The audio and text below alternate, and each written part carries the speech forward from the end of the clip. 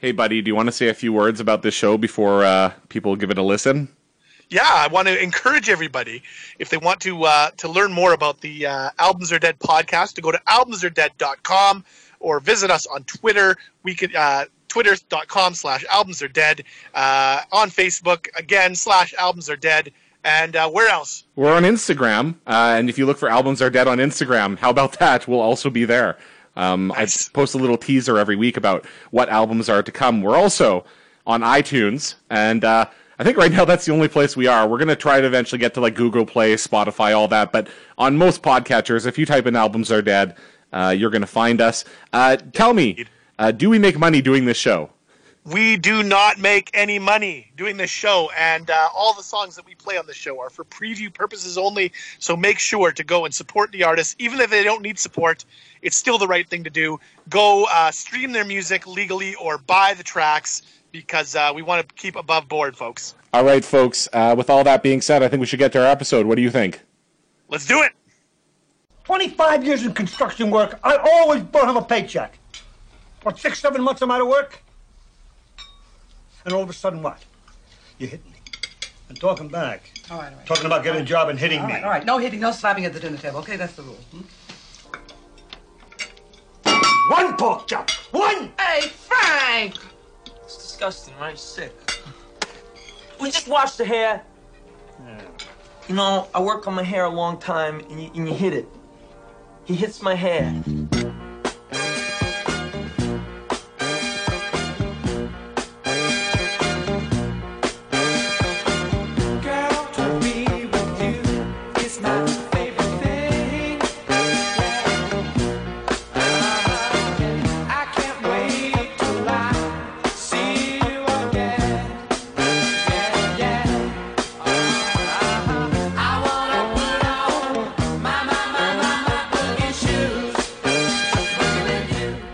Albums Are Dead. What's up, folks? You know, listen, I want to cut in quickly.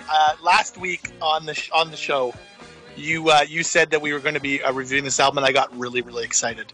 And I wanted to thank you, because this is one of the albums growing up that was one of my favorite albums of all time. I'm so excited to break this down track by track. Some of my favorite tracks, like Trash, Has Anybody Seen My Dog, Doing the Pigeon, Rubber Ducky disco version. I mean, this is going to be great! Buddy. What? Buddy, I got bad news for you. What? This is Saturday Night Fever. I believe you are referring to Sesame Street Fever. Oh, fuck me. Have you been listening to that all week? I've prepared the wrong album. Oh.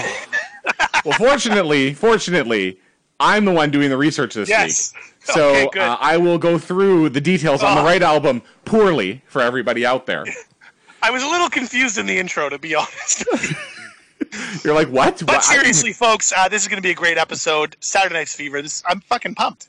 I'm pretty pumped too. Honestly, I'm going to be after listening to the album a lot of times in the last week. Yeah. A little less enthused than I was going into this. Yeah, and you watched the movie too, right? Yeah, and I watched clips, and I was like, oh my god. Yeah. So we're going to talk about a few things this week. We're going to talk obviously about the album. We're going to do our classic track by track breakdown. Oh, I mean, this is what people come to hear, right? About 10 seconds of the song, and then us talking over it, and then taking content from other websites and riffing on yes. it. We are going to talk a little bit about the movie itself, a couple of reviews and stories about the movie. And we're going to talk about, we usually focus on a band. This is the second time we've done a soundtrack. I've done 2 soundtracks. The first soundtrack, of course, a couple of weeks back, Prince's Purple Rain. But ultimately, that is fully a Prince album. This soundtrack is many different artists, though the main artists featured in the album are the Bee Gees. So I'm going to talk a little bit about the Bee Gees as well. Yes. And we're going to talk about the disco kind of era, and this album kind of marks the beginning of the end. It is the peak, but it is also the beginning of the end. Yes. It's Saturday. The top of the hill. There's only one way to go down the other side. So Saturday Night Fever, shall we get right into it? Let's get right into it. Let's do it. A couple of quick things from the Wiki about the album. Saturday Night Fever. is a soundtrack album from the 1977 film, get this, Saturday Night Fever. Oh. It remains the best-selling soundtrack of all time. It has sold over 45 million units. Wow. In the United States, certified 16 times platinum, so 16 million units sold. The album stayed atop the album charts for 24 straight weeks. Nice. From January to July 1978, which would be leading up to my birth. Yes. It stayed on the Billboard's album charts for 120 weeks until March of 1980. My God. The album epitomized the disco phenomenon and was an international sensation. It has been added to the National Recording Registry in the Library of Congress for being culturally significant. Ah, yes. As I mentioned at the top, the Bee Gees are heavily involved on this album. I believe that they perform 1, 2, 3, 4, 5, 6 tracks on this album and have also included writing for an additional track. So they are all over this. Some of the Bee Gees tracks are actually from albums that were released prior to Saturday Night Fever, and some of the tracks are released for the first time on Saturday Night Fever. So it's the whole package, buddy. The Bee Gees' involvement in the film did not begin until post-production. John Travolta, who is the star of this film, asserted the Bee Gees weren't even involved in the movie in the beginning. I was dancing to Stevie Wonder and Boss Skaggs. Nice. I did not know that. Robin Gibb of the Bee Gees recalled, we were recording our new album in the north of France, and we'd written about and recorded about 4 or 5 songs for the new album when Stigwood, who I believe is the producer of the Saturday Night Fever. Let me just double check the credits to get this right. Yes, the producer. So it's a production company. Robert Stigwood contacted them and said, we're putting together this little film, low budget, called Tribal Rights of a Saturday Night. Would you have any songs on hand? And we said, look, we can't. We haven't even had time to sit down and write for a film. We didn't know what it was about. The brothers wrote the songs virtually in a single weekend at Chateau Orville Studio in France. The first song they recorded was If I Can't Have You, but their version ended up not being used in the film. There was another version, which is in the soundtrack, which we will get to a little bit later. Nice. And Maurice Gibb, again of the Bee Gees, recalled, we played him demo tracks of If I Can't Have You, Night Fever, and More Than a Woman, and he asked if we could write it more disco-y. The Bee Gees, of course, are a pop music group. They were formed in 1958. So long ago. Jesus. It's weird because I won't get fully into the Wiki entry for them. Basically, the story with the Bee Gees that you need to know is they are brothers, Barry, Robin, and Maurice Gibb, and they began releasing albums again in the late 50s, throughout the 60s and the 70s. But they had some success over the course of a lot of albums, by the way. Like, I'm looking at their studio albums, and starting in 1965, from there to 1975, we're talking about 12 releases. Jeez. But they changed their sound in around 1975, and certainly did become, as they described, more disco-y. Yes. It started with a couple of tracks on an album released in 1975 called Main Course, which included Jive Talkin' and Nights on Broadway. Jive Talkin' would make its way onto the Saturday Night Fever soundtrack. They followed it up with Children of the World in 1976. One of the tracks, You Should Be Dancin', also included on the Saturday Night Fever soundtrack. And they then, there was a hiatus in music from 76 to 79, but that, of course, is when the music for this album comes out. And then they follow up this album with another album, which I'll talk about a little bit, called Spirits Having Flown. That was a 1979 release. And again, the band is at their peak in the disco era, and then things turn on them very, very quickly. Very quickly. It doesn't last. I have an article here from the New York Post. It was written on September 23rd, 2017 by Michael Rydell. It is titled How the Bee Gees Went from Number 1 to National Pariahs. Yes. So I'll read a little bit here. Give it to us. In June 1979, the Bee Gees were on top of the world. Months before, their Saturday Night Fever soundtrack, featuring songs written and or performed by the Australian trio, had won a Grammy for Album of the Year. The year before, it spent 24 weeks at number 1, and the band was playing 60,000 seats across America. Disco was king, and the Bee Gees, brothers Barry, Robin, and Maurice Gibb, clad in white suits and flashing gold chains, were its ambassadors. Yes. At the start of the tour, Maurice got hold of a T-shirt that made everyone backstage laugh. It read, "Shoot the Bee Gees." Yes. Six months later, as the tour was winding down, nobody was laughing. The disco craze that had ruled the late 70s had come to a screeching halt, and the Bee Gees, lords of the airwaves for 2 years, found themselves banned from the country's most influential radio stations. They hadn't been shot, but they were as good as dead. Nice. Wow. So the article goes on from there, but the people turned on the Bee Gees and disco very, very quickly. Well, yeah. I mean, you go look back at some of those things. They had like the disco demolition nights at baseball games. So like piling up disco records, and burning them on the field. So funny you say that. Yes. I have one clip for this show, and we may as well get right into it right now. Here it is. Let's do it. 30 years ago, the White Sox and Tigers were due to play a twilight doubleheader at Comiskey Park. A local radio station, along with White Sox owner Bill Veeck and his son Mike, devised this promotion. Fans who brought their unwanted disco records would get in the game for 98 cents. The records would be collected, placed in a crate in center field, and blown up between games. Now, what could possibly go wrong with this harmless prank? On one level, the promotion certainly worked.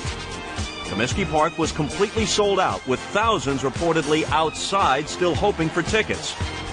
Then things began to unravel. Many of the fans waiting crashed the gates. During the first game, some fans started using the records as frisbees, throwing them onto the field, or at other times throwing them at other fans. But that was just the beginning. After the first game, the crate of disco records exploded as planned. What happened next was not planned. Thousands of fans immediately rushed the field. Some lit fires. The batting cage was destroyed. The field badly damaged. Multiple fights broke out. Veeck got on the PA and pleaded for the fans to return to their seats. They didn't. 39 people were arrested. The umpires declared the field unplayable and called off the second game. So, yes.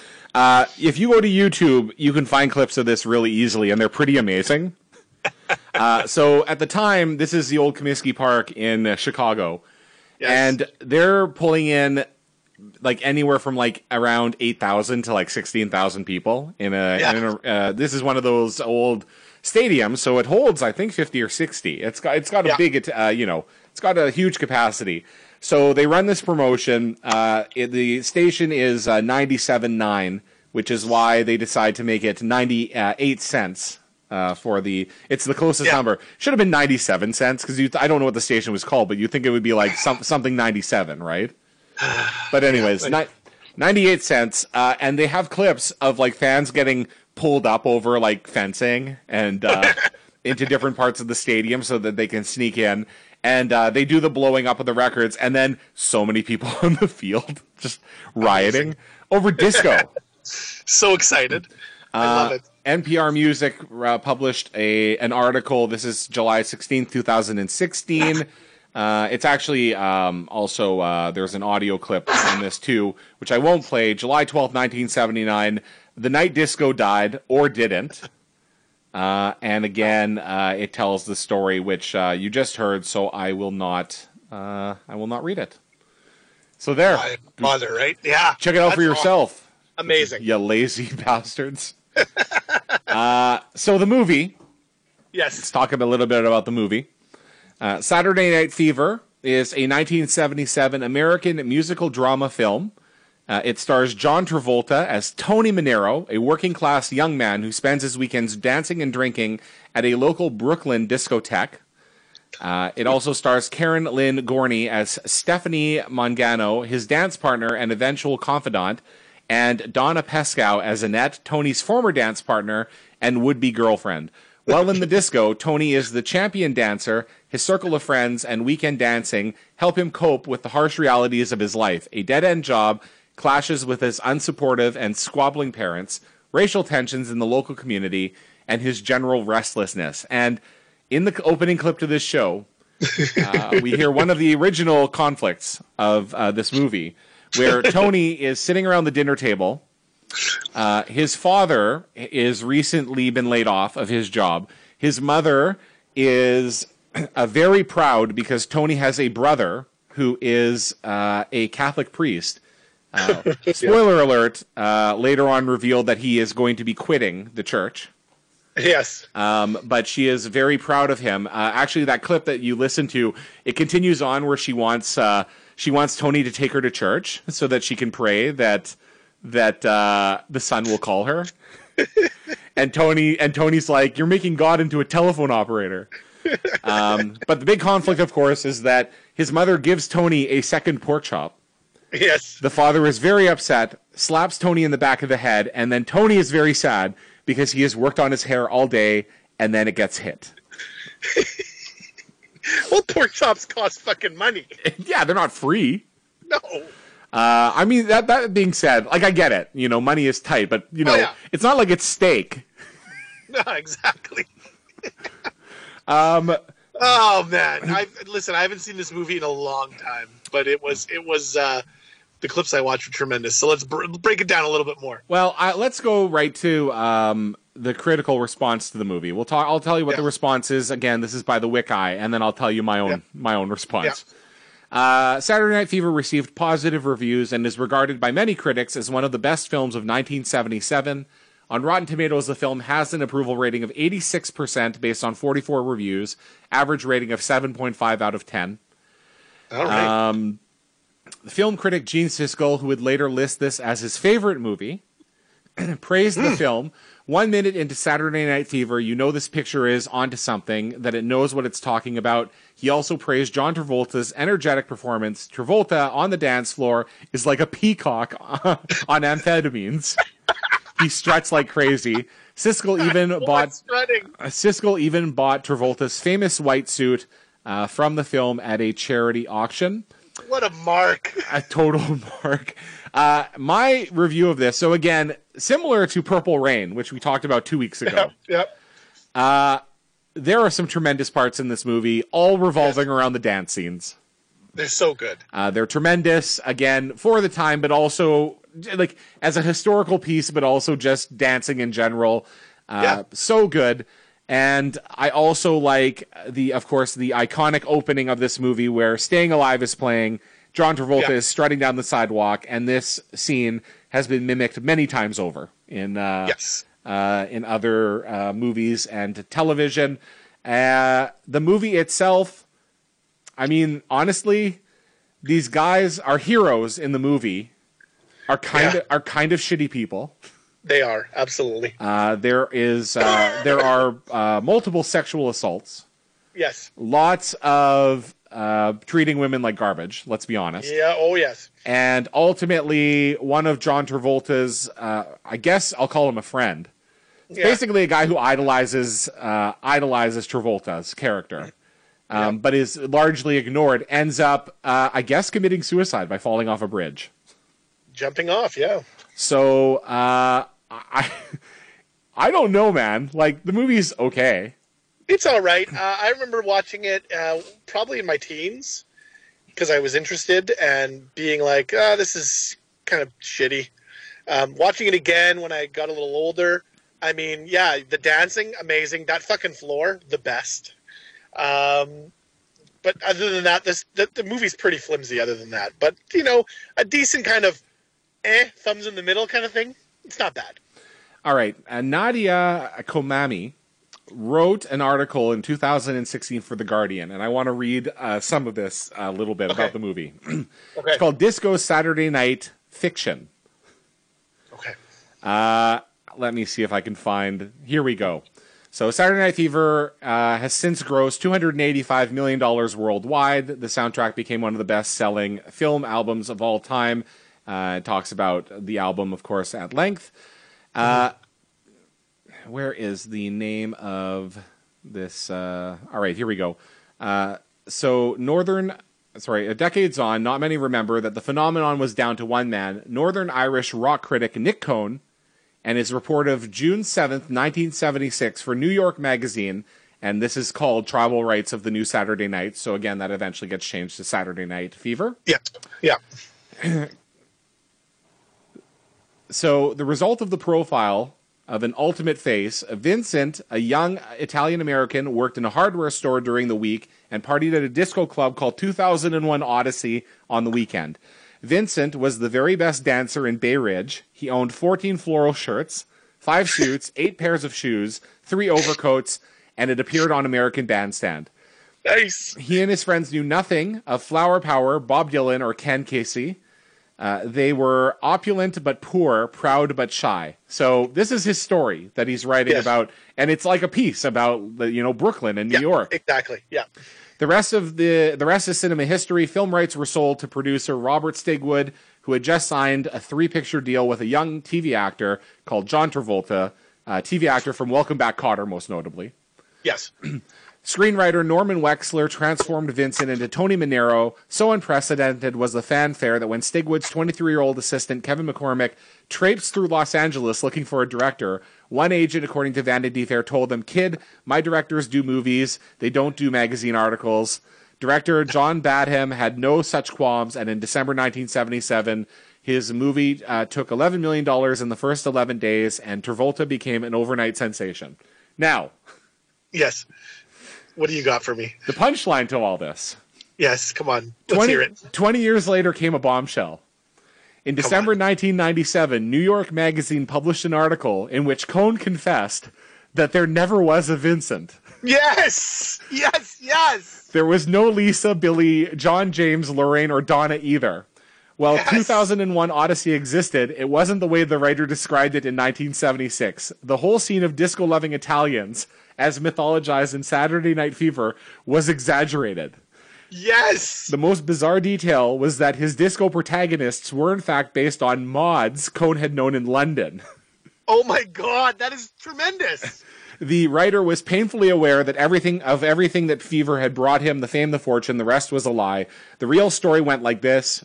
In 1976, Cohn met a disco dancer named Too Sweet.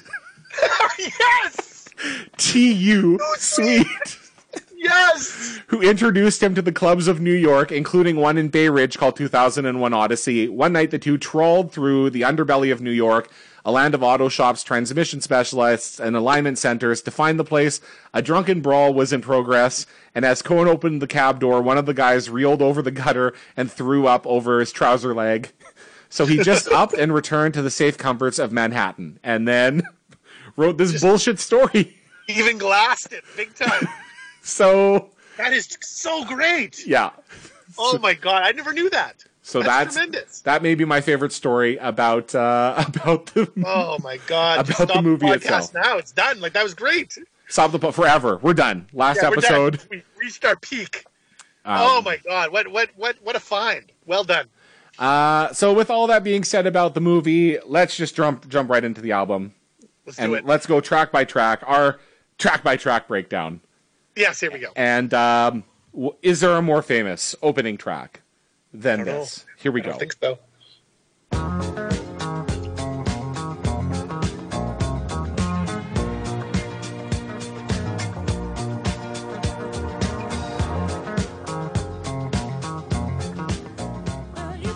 So, of course, we got Stayin' Alive. Yes. A disco song written and performed by Bee Gees. The song was released on December 13th, 1977 as the second single from Saturday Night Fever.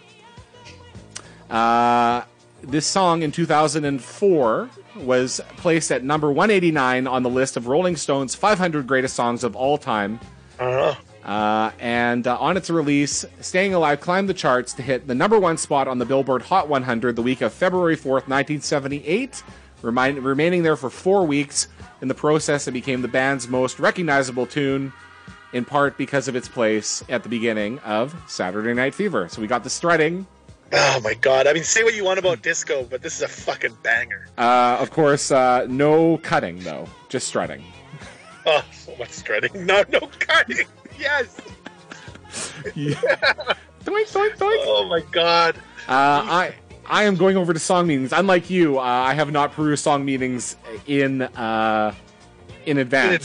That's okay. Makes it more exciting. So, commenter Gary 760985 says, Come on. the lyrics, New York Times effect on man literally means the day-by-day stresses that take its toll on one living in New York City during the 70s. As outsiders, you can try to understand, but you will not fully comprehend it until you have spent the day in the shoes of a New Yorker. All right, Gary. A bunch of numbers. Well done. Commenter R.I.P. Maurice Gibb Ah. says, I love the Bee Gees. Is that it? That's it. Oh my god. You know, with a name R.I.P. Maurice Gibb, you could just have the comment could just be blank and we'd know. Exactly, right? Yes, we know you love the Bee Gees. Now, Photos. Okay. Now, my other favorite fact, and this is a personal tale. Ah, yes. So, I was born in 1978. Yes, you were. I graduated from high school in 1996. I did not fail any grades or skip any grades. So, Not. Yes. So I graduated love this in story 19 too because it fucking bothers me. But anyway, go on. so my graduating, they put this little committee together to figure out all the shit involved in grad, right? It's going to be at this location, and this is the theme, and here's what we're going to do over the course of the night, and blah blah blah blah blah. And just for everyone knows, I was in attendance at this grad night. So they decided that we were going to have a song that all us graduates would then walk into the hall like we were a fucking wrestling stable.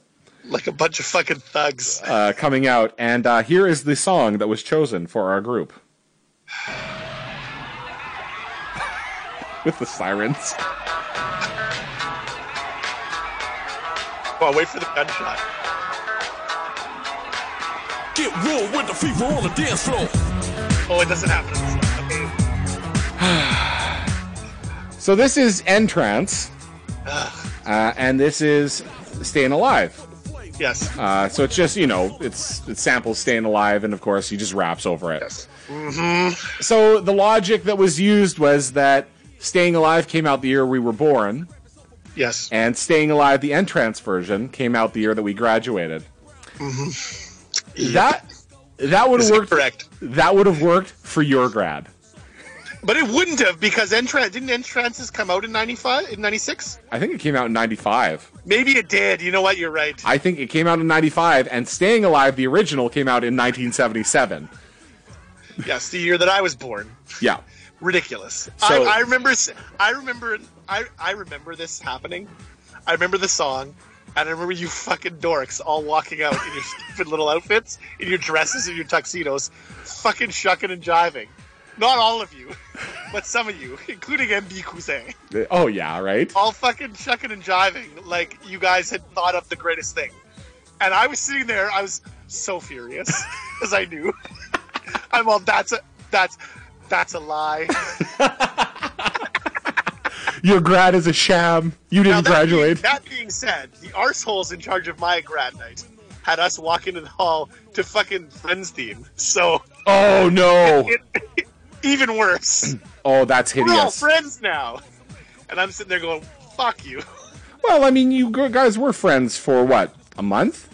After we that? became very good friends for that month, when you're all like, we're embarking on our lives. Oh, God. We're such good friends. We didn't give a shit about each other for fucking 15 years, but now we're all friends. So so there you go, everybody. Anyway. Some deep-seated high school tension coming out on Albums Are Dead. Yes, indeed. Well done, Staying Alive. Classic track. All right, let's go to track number 2. Yes.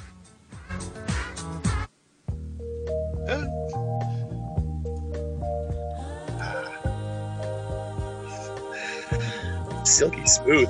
Oh, listen to this. Pair of silk sheets. Silk fucking bitch. All right, so How Deep Is Your Love? I like this, the Wiki entry. The title is How Deep Is Your Love? Open parenthesis, Bee Gees song, close parenthesis. Amazing. It topped the Billboard Hot 100 on 24th December, 1977. Nice. So it was a Christmas Christmas sexiness. Christmas single for you. It ended the 10-week reign of Debbie Boone's "You Light Up My Life," and stayed in the top 10 for a then record 17 weeks. Nice. Also, 6 weeks atop the U.S. Adult Contemporary chart. It is listed as number 22 on the 55th anniversary edition of Billboard's all-time top 100. Nice. Over at songfacts.com. Okay. The Bee Gees wrote this song for the American singer Yvonne Elliman. Robert Stingwood, who produced the movie Saturday Night Fever, insisted the Bee Gees perform it themselves for the soundtrack. Elliman did end up singing another track, which we will get to in a little bit, another Bee Gees track. Okay. There's other stuff, but, that's all we need to say. Yeah, that's all we need to know. There we go. It's a nice track. So we slowed it down there, and then the Bee Gees they're gonna pick it up again, right here. Of course. Woo! Ow! Yes. Do the fucking hustle right now.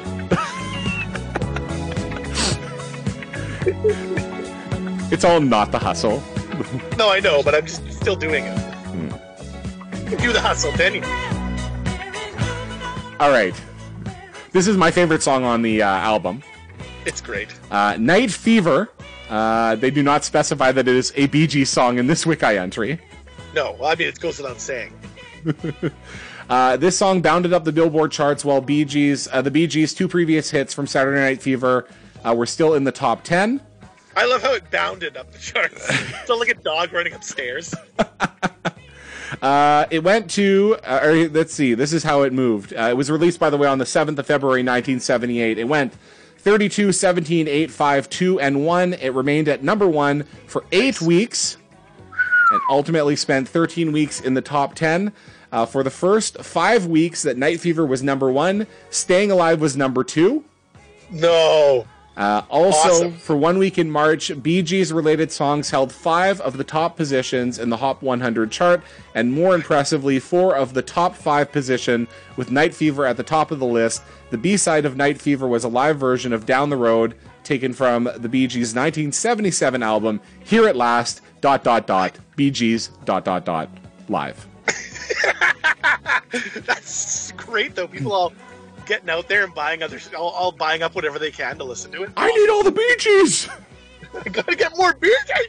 Songmeanings.com. Okay. Come on. Not many comments here, but Okay. I got a couple. Well, and and what kind of world do we live in where Avril Lavigne gets 956 comments and Night Fever only has a handful? Song Meanings fan Yes. said, "It's about people in love, enjoying life and dancing, generally having a good time." Huh. Let's do this, Johnny said, "I love dancing to this." Mm-hmm.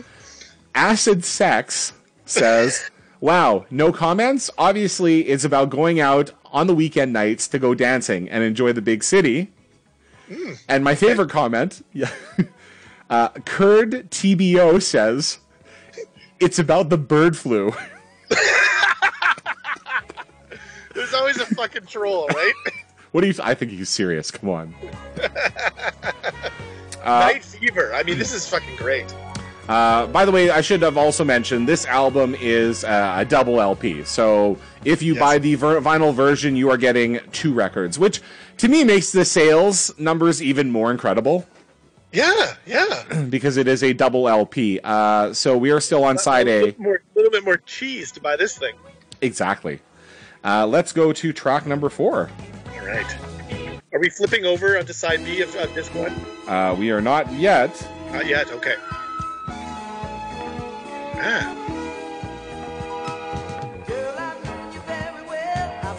Yes. Oh, actually, sorry. Oh, no, I'm on the right one. Here we go. So this is More Than a Woman. Nice.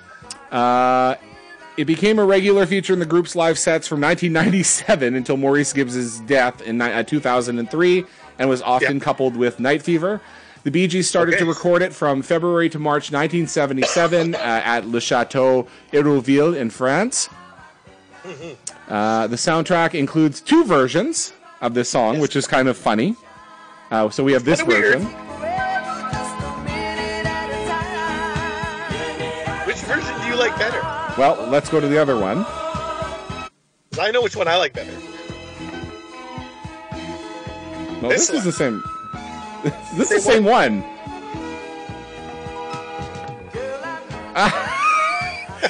Well, my Spotify? no, it's actually my my iTunes. So where's Tavares? Well, this is the Tavares one, is it not? I don't know. I believe it is. Be patient. Hold on here. I'm all confused. Yeah, I'm going to Spotify now. I'm all discombobulated. I know. I didn't prepare for this. Oh my god. Well, only on Albums Are Dead are you going to get this kind of a fuck up, and only Here on we Albums go. Are Dead can we deal with it with such panache. This is the Bee Gees version. You can tell. Here we go. Oh, this is the better version. How could we not have known this originally? I couldn't really place it, but this is definitely the better version. Oh, it absolutely is. But yes, they do have 2 versions of this. For some reason, they're like, let's just give you both. Yeah. So of course, this is the Bee Gees version. Is this track 4? This is track 4. Yeah.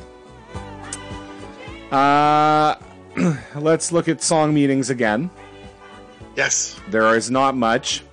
Convince says, Okay. What a play on words. I hate the Bee Gees, but this song is great. I love the lyrics. Sounds like he's known this woman since she was a girl, and now that he's really taken a look at her, he realizes he's in love with her. Okay. So there you go. I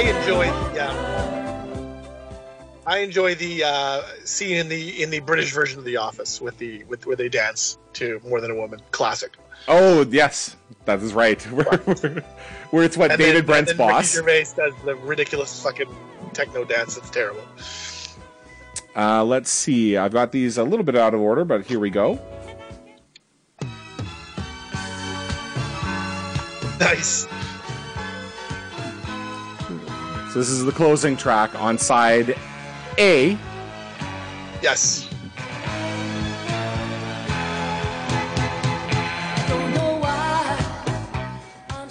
If I Can't Have You is written again by the Bee Gees. Uh-huh. It is performed by Yvonne Elliman. Yes. The Bee Gees version appeared a month later as the B-side of Staying Alive, so they also recorded this. Yes. It ended up on some of their greatest hits. This song started again in the recording sessions that were happening prior to this album coming out, so back in France. Although Yvonne Elliman had cut her 1976 album Love Me with producer Freddie Perrin, who was a major force in the disco movement, Love Me had showcased Elliman not as a disco artist, but rather a pop ballad singer. Okay. Notably, on the title cut, a Barry Gibb composition, which had provided Elliman with an international hit. It was originally intended that Elliman's contribution to Saturday Night Fever would be another ballad, How Deep Is Your Love? Meanwhile, the Bee Gees produced their own version of If I Can't Have You for the film. However, RSO Records chairman and Bee Gees manager Robert Stigwood, who was the executive producer for the album, dictated that the Bee Gees themselves record How Deep Is Your Love, and Elliman give a shot to the disco style If I Can't Have You. So there you go. This song, in her version, sounds like a theme song to a fucking TV show. So it could be The Love Boat. I do have to say also, I loved the RSO Records singles. Yeah. I used to remember these because my parents had a lot of these songs on 45. And I love the beige color and what I believe is a bull with a collar that says RSO on it on these records. Classic. So that is my favorite. That's my favorite thing about this. There you go. That's your favorite thing ever. And that's it. In the history of the world. All right, so we're done side A of yes. And it's all BG stuff, and we're doing pretty good. Not bad. I think we're doing pretty good. Yeah, it's pretty good, yeah. So we flip the record over, and this is where things start getting a little dicey. Yes.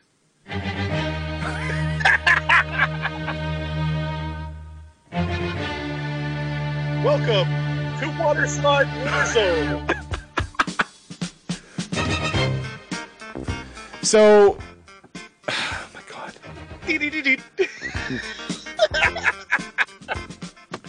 So, what ultimately happens with a lot of musical movements is you start off with a lot of more original sounding tracks. Yes, you do. And then you get into the gimmicky stuff. Uh-huh. So in this case, we have a fifth of Beethoven. It's a disco instrumental version recorded by Walter Murphy. Yes. And the Big Apple Band.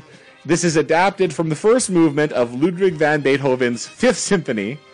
Yes. The record... it's fucking terrible. I don't know what else to say. It's bad. We, as I referenced, we used you guys used this. I wasn't there as the theme song of a pretend pay-per-view that we did in our backyard wrestling. That is correct. Probably because you had the CD in your car. Following its release, A Fifth of Beethoven was a hit, starting out at number 80 on the Billboard Hot 100 and eventually reaching number 1. You've got to be fucking kidding me. 1 week. You know, we did a episode on our sister podcast, Mezzanine Sleepover. Yes. Where we did the crappiest number 1 singles, but we started in 1980 and went forward. Yes, we did. I would argue if we had gone back a few more years, this would have been there. Absolutely it would have. This single sold 2 million copies. My God.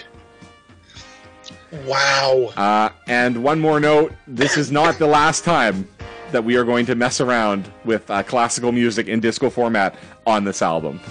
Nope. So track 7 is again the Tavares version of More Than a Woman, so I will skip that. Of course, can't say Tavares enough, being from Toronto. Of course, that's right. You're loving it. Well, that's all right. Fucking 6 goals already. Here is the next track number 8.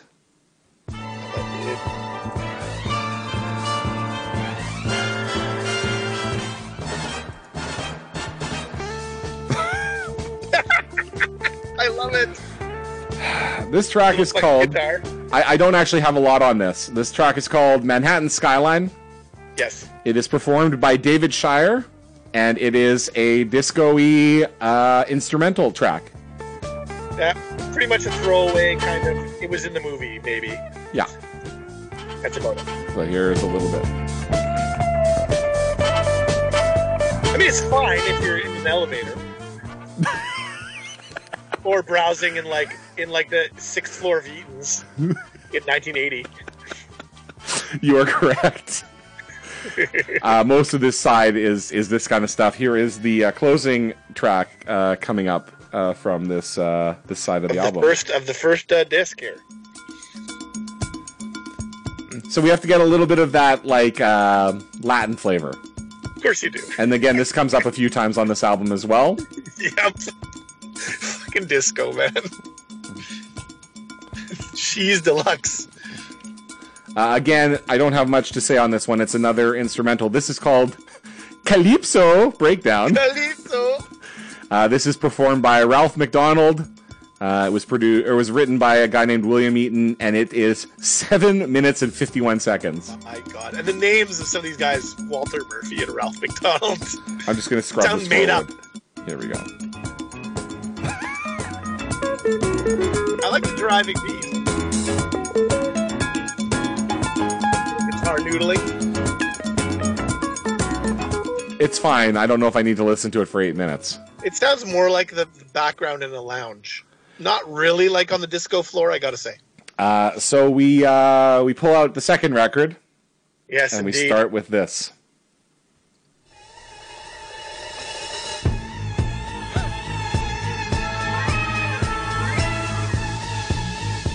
My God.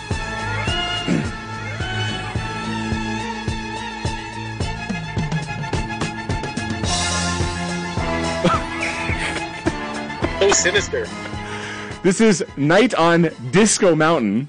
I love it. Dave Shire making his second appearance on this album, and not his last. Nope. All you really need to know about this song is when you click on the Night on Disco Mountain link on the Wikipedia, you go straight to an entry for Night on Bald Mountain. No, well, great. So, of course, again, a little infinite loop out of nowhere. So another song, an older classic song that has been rejigged in a disco format. Yes, and quite unremarkable. Yeah. The arrangement is fine, just kind of there. I don't really get though. Like again, like it's like you're like I gotta spit some hot disco fire. So let's get some old fucking terrible song and just disco-fy it. On the Night on Bald Mountain Wikipedia entry under Other Arrangements, David Shire arranged an orchestral disco adaptation for the 1977 motion picture Saturday Night Fever. The arrangement, titled Night on Disco Mountain, appears on track 10 of the soundtrack album, except for changes in phrasing and rhythm, plus the addition of a disco drum beat and scratch guitar. It is fairly true to the original symphonic arrangement. Just fucking lazy. All right. Business is about to pick up. It sure is. Open Sesame! Coming down the aisle from San Francisco, California. San Francisco, Judo. Come on. Oh, that pause. Come on. Yes.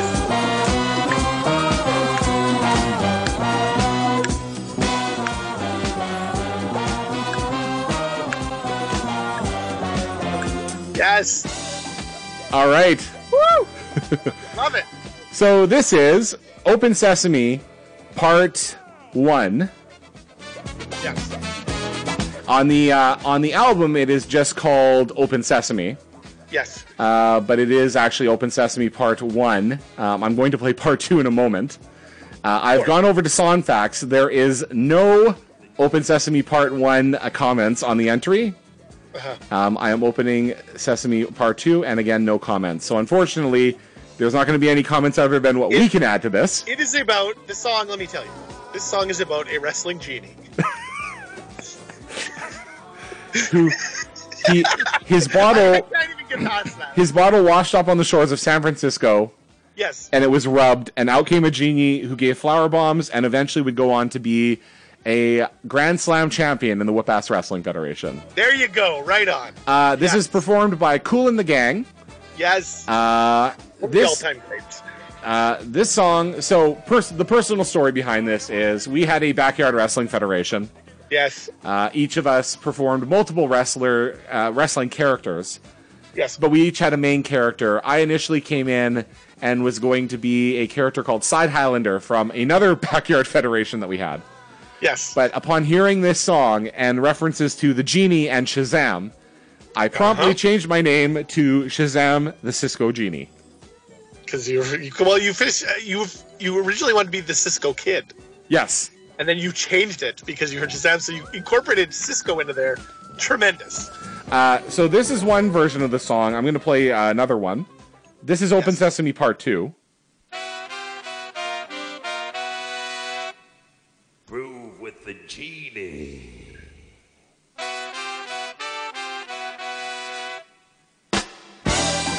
Yes. So, just a different remix of the song. You used both songs. This would primarily used Part 2. This would be the one that I heard first.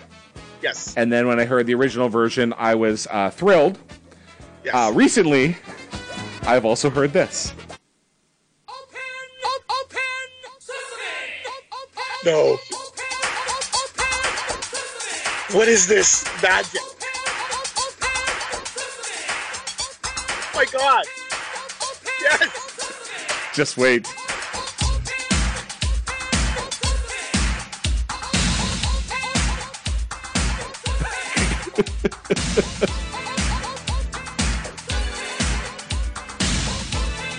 So you're listening to how this is constructed? Yes. Can you take a guess right away at what decade this would be remixed in? in the 80s, right? Yes. Yeah. So in 1988, Like an electro remix. in 1988, Kool and the Gang released a greatest hits album with remixed versions of some of their greatest hits. My God. Are you serious, dude? This would have been a great third theme. I know, right? Like when he turns face and he's all like fucking mega Shazam. You can tell that it's 80s with the bass. Oh, when he won the world title, he should have had this. Oh, The next match. Yes! This is the best! so Oh my anyways. God. So go look for that. Now we can end the show. Like, we're done. So- Right? Like, that's the peak. I know, and yet there is still 6 more tracks to go, you lucky Oh my listeners. Anyway, Open Sesame, just in any incarnation, is amazing.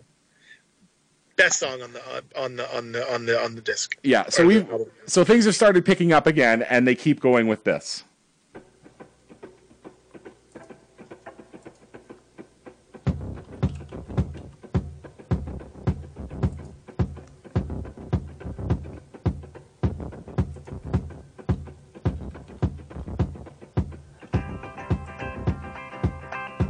Woo!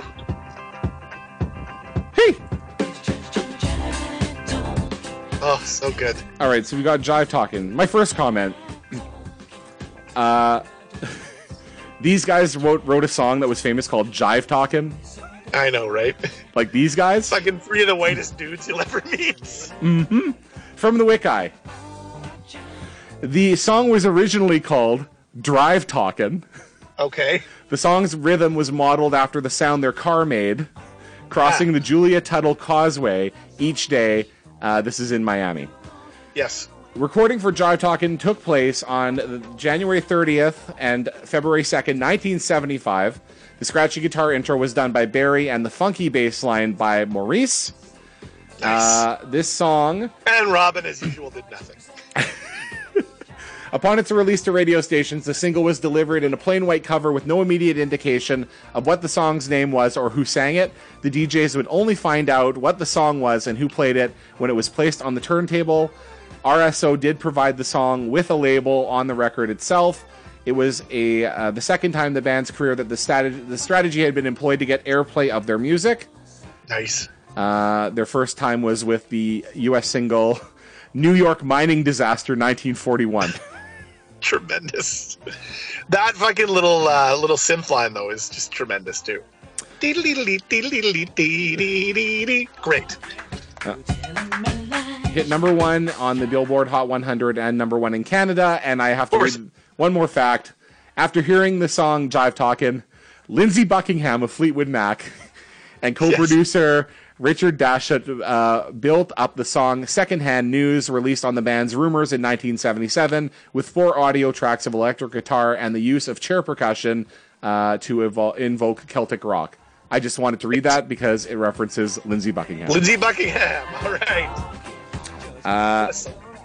We get this next track on the album. Oops, got to go into the playlist again. My apologies. Here is the next track. I believe Kid Tetris would approve. Of course he would. Woo!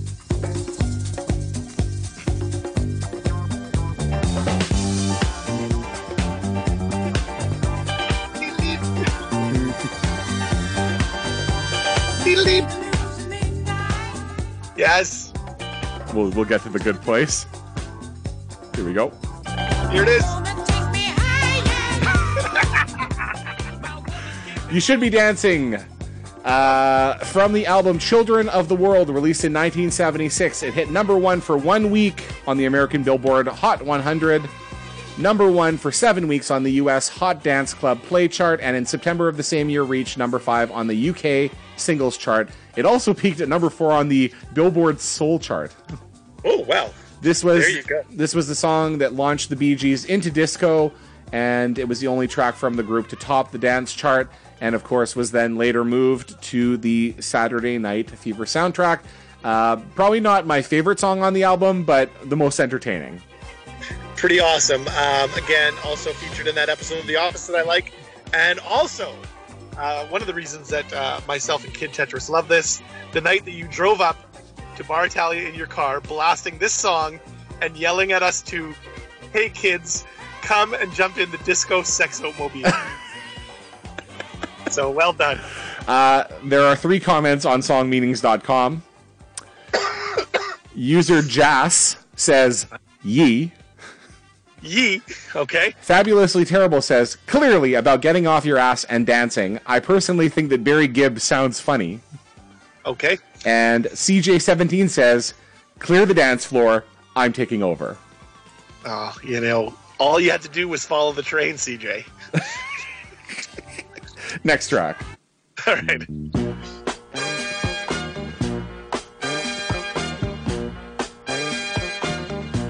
Nice.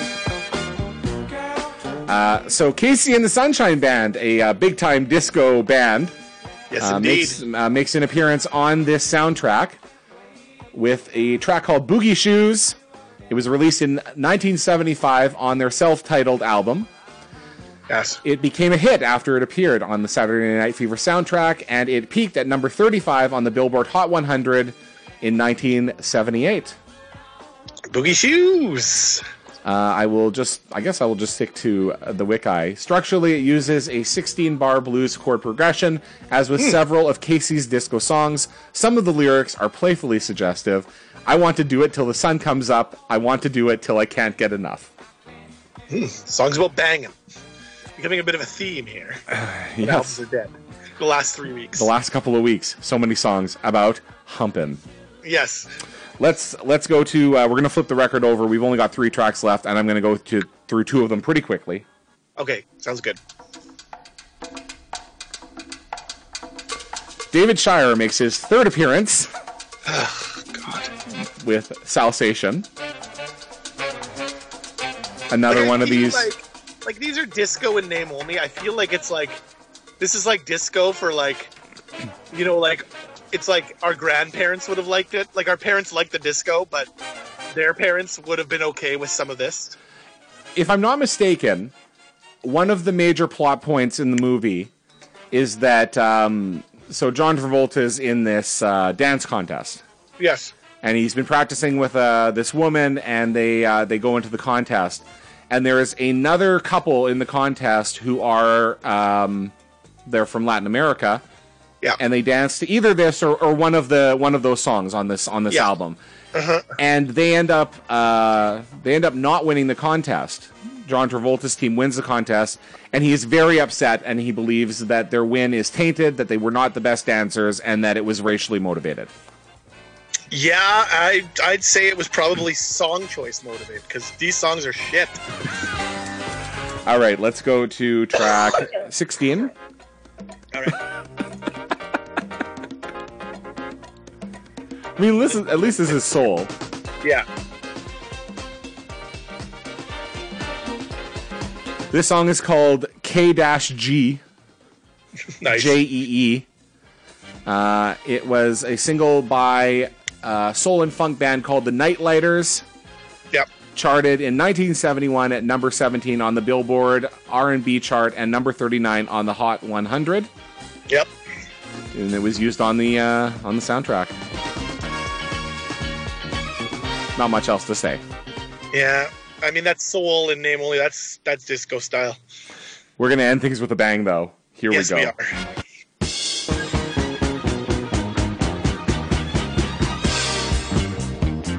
Woo! Ow!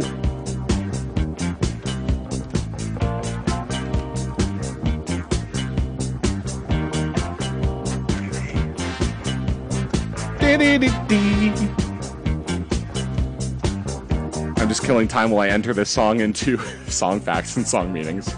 Full disclosure. Enjoying it. So this is Disco Inferno. It is by a band called The Tramps. Here we go. Yes. Put a little insanity on your potato. Well, Shake it, man. I did actually pull up the Wiki for Taylor Negron. Yes.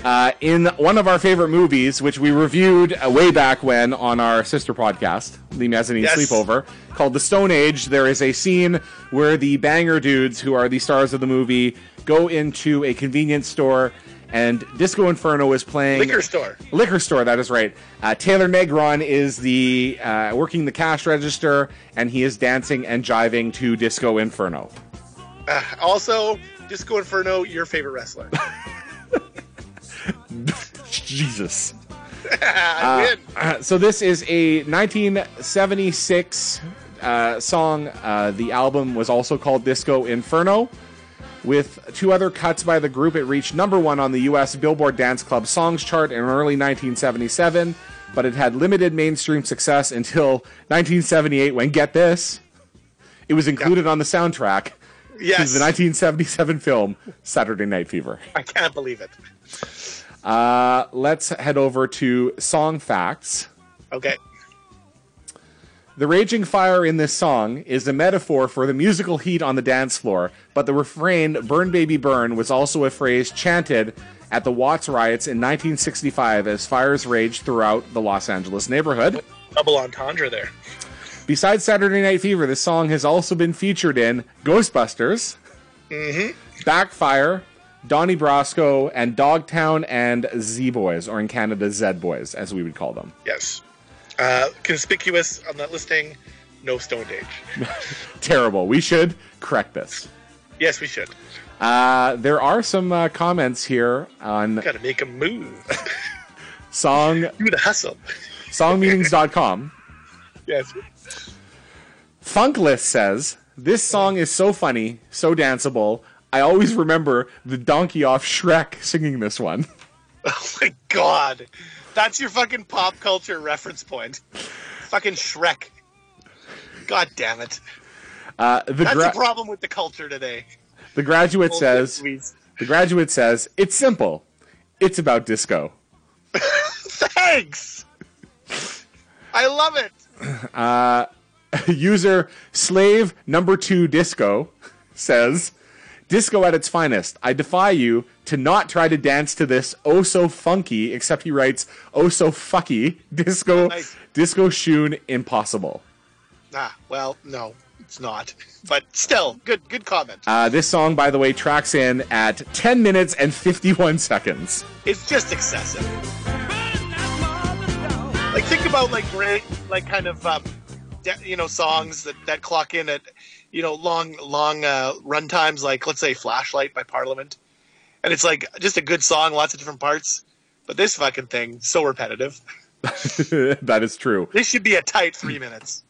A couple of quick other notes, because I know we are running up against time, and we've got a couple of our other classic things that we do that you're all waiting for, I'm sure. No, one thing we will not be touching on today. It's going to be interesting. There is, I pulled other articles about, disco dying. Yes. But of course, we've already talked a little bit about that. So let's do a couple of quick reviews. Yes. Let's start off with Amazon. And Amazon, yes. So Amazon 1-star reviews. Okay. This one is by Pavarotti Fan. Jeez, I wonder why he doesn't like it. "Save your money. You are better off purchasing the Bee Gees' greatest hit CD. There are too many songs on this CD that the Bee Gees didn't sing." Another customer who did not post their name in 1999 said, "1 star, the worst." Okay. "This is the album that made listening to the radio such a miserable experience in the late 1970s. Thank God we had real music like The Clash, The Ramones, Talking Heads, etc. during the same time. At least there is something to show for that era. This stuff is horrid. Avoid. For God's sakes, avoid." Someone is too cool for school. Listen to punk music. It was way better. Wait, let's do some fucking mod music. You just, oh fuck! I can picture in my mind exactly what that person looks like. Pitchfork. My ears have perked up like a dog. In 2007, Rhino released a 30th anniversary edition of the soundtrack, and Pitchfork gave it a rating of 8.7. Pitchfork, bringing the good, Pitchfork on board with pretty much everything that we've reviewed on this show. A new source that I want to use whenever we can. Okay. I am over at commonsensemedia.org. Yes, you mentioned this. I'm so excited. Common Sense Media, here's a couple of things that they say. First of all, they say this album is approved for listeners aged 10 plus. Yeah, so Common Sense Media is a resource for parents. We specifically use it in looking at movies to see kind of like what are some things, some red flags. I tend to stay away from the user reviews because they are terrible. So I'm excited to hear what they have to say about this. Soundtrack of disco classics, Still Staying Alive. Yes. It gets 2, I guess, dots out of 5 for positive messages, 2 for positive role models, 1 dot for violence, 1 dot for sex. Are they reviewing the movie? No, this they also have the movie, but this is specifically the soundtrack. What? They say Makes no sense. They say what parents need to know. Parents need to know that while the movie Saturday Night Fever features questionable characters in dicey situations, yes. Saturday Night Fever, the soundtrack, which was inescapable in the late 1970s heyday and still enjoys huge popularity everywhere, from dance school recitals to Glee. Dance school recital, I guess recitals. I'm not school dances. Yeah, dance school recitals. Yeah, so if you're dancing and you're doing a recital, they may bust out some Disco Inferno as a rip. Is much lighter fare and lots more fun. It's a musical snapshot of the disco era comprising some of its greatest classics, and then it goes through some of the songs. Uh-huh. It's free of the highly sexualized content found in many disco songs. Under Is It Any Good? There are good reasons Saturday Night Fever was so popular in its time and continues to resurface. The Bee Gees are in top form as songwriters and performers. And just about every track is irresistibly danceable. I would disagree. So would I. Talk to your kids if you're listening to this. A couple of questions that you should ask. Come on. Families can talk about classical music making the move to other styles, as in A Fifth of Beethoven and Night on Disco Mountain. Would the composers approve? Do you approve? I will tell you no and no. No and no, yes. How do you think disco... Okay, this is a fucking stretch. I mean... Okay, you know what? If my kid is listening to fucking Bat Dance, I may have to explain a couple things. But this album, come on. Number 2, how do you think the disco music on this album compares with the dance music of today? Oh my god. Number 3, why do you think the music in movie soundtracks is often so different from what actually happens in the movie? What? Like, this song... Who's writing this? These songs aren't about the movie. They're about shit that they dance to in the fucking movie. Yeah, it doesn't... It's just... They're a little confused here. So anyways, a little bit of a taste. Common Sense Media, of course, will probably be more interesting with more controversial albums. This would have been fun 2 weeks ago. 3 weeks ago with Straight Outta Compton. Yes, and with Prince. Yes, and with Purple Rain, absolutely. So as I mentioned, then the last thing to note here, the Bee Gees went on in 1979 to release another LP called Spirits Having Flown. They then embarked on a tour. They did. Okay, so we are talking tour. Good. Yes. So after the release of Saturday Night Fever, the Bee Gees were unable to tour due to their commitment to the Sgt. Pepper's Lonely Hearts Club Band movie. Oh my God! One of the worst movies ever made. Prior to the kickoff of the tour, their popularity grew because of the album. Of course, they won. Yep. They won a bunch of stuff. Yes. Considering the group's popularity was at an all-time high, stringent security precautions were taken. Though the Bee Gees themselves set up base in only 5 cities, they would fly to the next venue and return to their home base immediately following the show. Oh, okay. They leased a custom 55-seat Boeing 720 jet at a cost of over $1 million, which was with a specifically designed logo on the exterior of the plane. Blowing through that cash. The Bee Gees were accompanied on the tour by a film crew capturing highlights of the shows for use in an NBC TV special, which aired in November, hosted by David Frost. Oh, okay. Beginning on what was their most ambitious tour the Bee Gees embarked on, there was a lot of preparation for the tour. They had special effects, blah, blah, blah, blah, blah. Tour consisted of a 41-date schedule starting in Fort Worth, Texas, and ending in their hometown of Miami, Florida. And then they wore their little disco costumes for this. Yes. The scheduled concert in Kansas City had to be canceled due to severe damage on the roof of Kemper Arena during a violent storm on June 4th. Ooh. And I would like to say that is the worst thing that happened in that arena, but it is not. No, it was not. The set list is full of Saturday Night Fever songs and Bee Gees classic hits. Looking through the tour listings, there is a stop in Toronto at Maple Leaf Gardens on August 31st, 1979. And then they moved to 2 shows at the Montreal Forum in Montreal. Those besides, and you know, you got to think that Guy Lafleur, who made a disco album of his own, had to have been there. He must have been there well, eventually, I guess his son wouldn't have been there. Not at that time. Oh God! Have you heard Guy's disco album? I have not. It is disco music with Guy talking about how to play hockey. That's great. And then you make the pass. And if it was made in the 1990s, he'd be like, then you take your son to a hotel so he can fuck. There's also a stop in Vancouver.